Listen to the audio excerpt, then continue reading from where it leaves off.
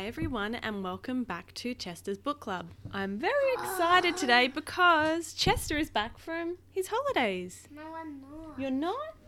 Oh no, I thought Chester had come back from Daydream Island. Sonic. Oh, Sonic's here. Hi Sonic. Hi. Thanks for being here today. You're welcome. Do you know when Chester's coming back?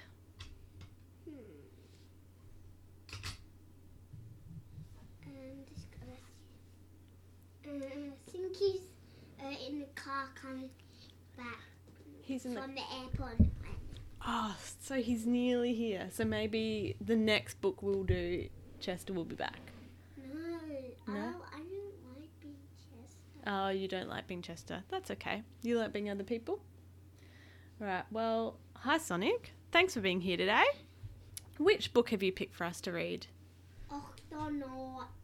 And? The Flying Fish. Octonauts and the Flying Fish. Have you read this one before? No. Do you know Chester and I were just trying to figure out the other day how many books he has read, we've read together in his life. How many books do you think? I think more than 100. I definitely think more than 100. I think we probably read 100 books in a week. So maybe 10,000? Would that be too many? What? Oh, don't choke, Chester. Sonic. Sonic is choking on his own saliva, I believe. Are you okay? Yeah? How many books do you think we've read?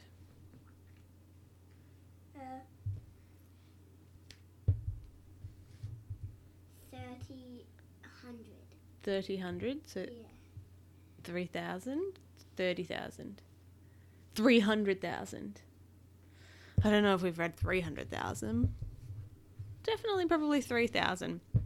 All right, well, this is an Octonauts mission book. Should we get started? Mission? Well, it says down the bottom, an Octonauts mission. But they're all mission books, aren't they? Every one we read. We're on the bit of the Octonauts train at the moment because Chester hadn't read them. And so we borrowed lots from the library. So we thought we would record them while we had them before we had to return them. Okay, so this is Octonauts and the Flying Fish.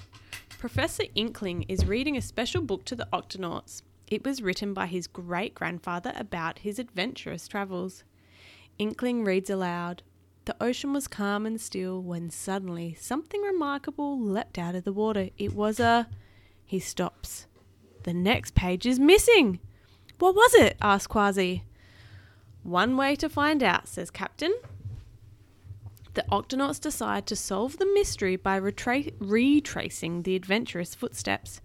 Captain Barnacle, Shellington and Quasi set out in Gup A with Inkling's book tucked safely in Shellington's waterproof satchel. At the ocean's surface, the water is quiet and still. Quasi wants to check... Just the flying birds. Flying birds? No, the flying fish. Flying fish. Quasi wants to check the map at the back of Inkling's book, but Shellington is worried the precious book will be damaged. Do you know what precious means? Special. Special, yeah. And look, so it's night time at the moment. Look at that, gasped Barnacles. A silvery school of flying fish soars over the sub. Meanwhile, Quasi and Shellington are tugging at the satchel. Suddenly the bag flies into the air. They gasp as the bag's strap is caught by a passing flying fish. Quasi lunges for the bag, but it's no good. He misses and the fish dives and swims away. Oh no! So the bag, the satchel with the special book in it, has flown up and hooked onto the back of one of the flying fish, who's then taken it underwater. We have to get the professor's book back, cries the captain. They race after the school of fish, but before the Gup A can catch up, the fish have leapt out of the water, taking Inkling's book with them. There's one that didn't get away, says Barnacles, pointing at a lone flying fish. I smacked my tail fin on some rocks, the fish sniffs. It really hurts. The captain sends an octa alert to the octopod and heads back. Octonauts to the launch bay. Mama, I know it will only be that one. What do you mean? That I know they'll only need that one. They'll only need that one. Who's that one? He's the one who wraps bandages. Peso Penguin? He's the medical one, is he? Yeah. All right. Peso is ready to help when the Gup A docks in the launch bay. He bandages the fish's injured tail fin and tells him to rest. Now, would you really put a bandage around a fish if it hurt itself? No. No? Inkling is very excited to meet Peso's patient. You must be the remarkable creature, he cries. I'll add it to my book right away. Quasi explains that they lost the book, but vows to recover it. Barnacles turns to Tweak. Could you make the Gup B leap out of the water and fly like the flying fish do, he asks. I'm on it, Tweak replies. With the flying fish's help, Tweak is able to make just the right changes to the Gup B. She adds pectoral fins and a fully adjustable tail fin to the sub. Gup B is ship-shape and ready to fly in no time.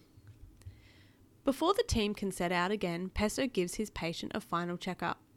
My tail fin doesn't hurt at all now, says the flying fish happily. Captain Barnacles orders everyone into the Gups. Octonauts, let's do this.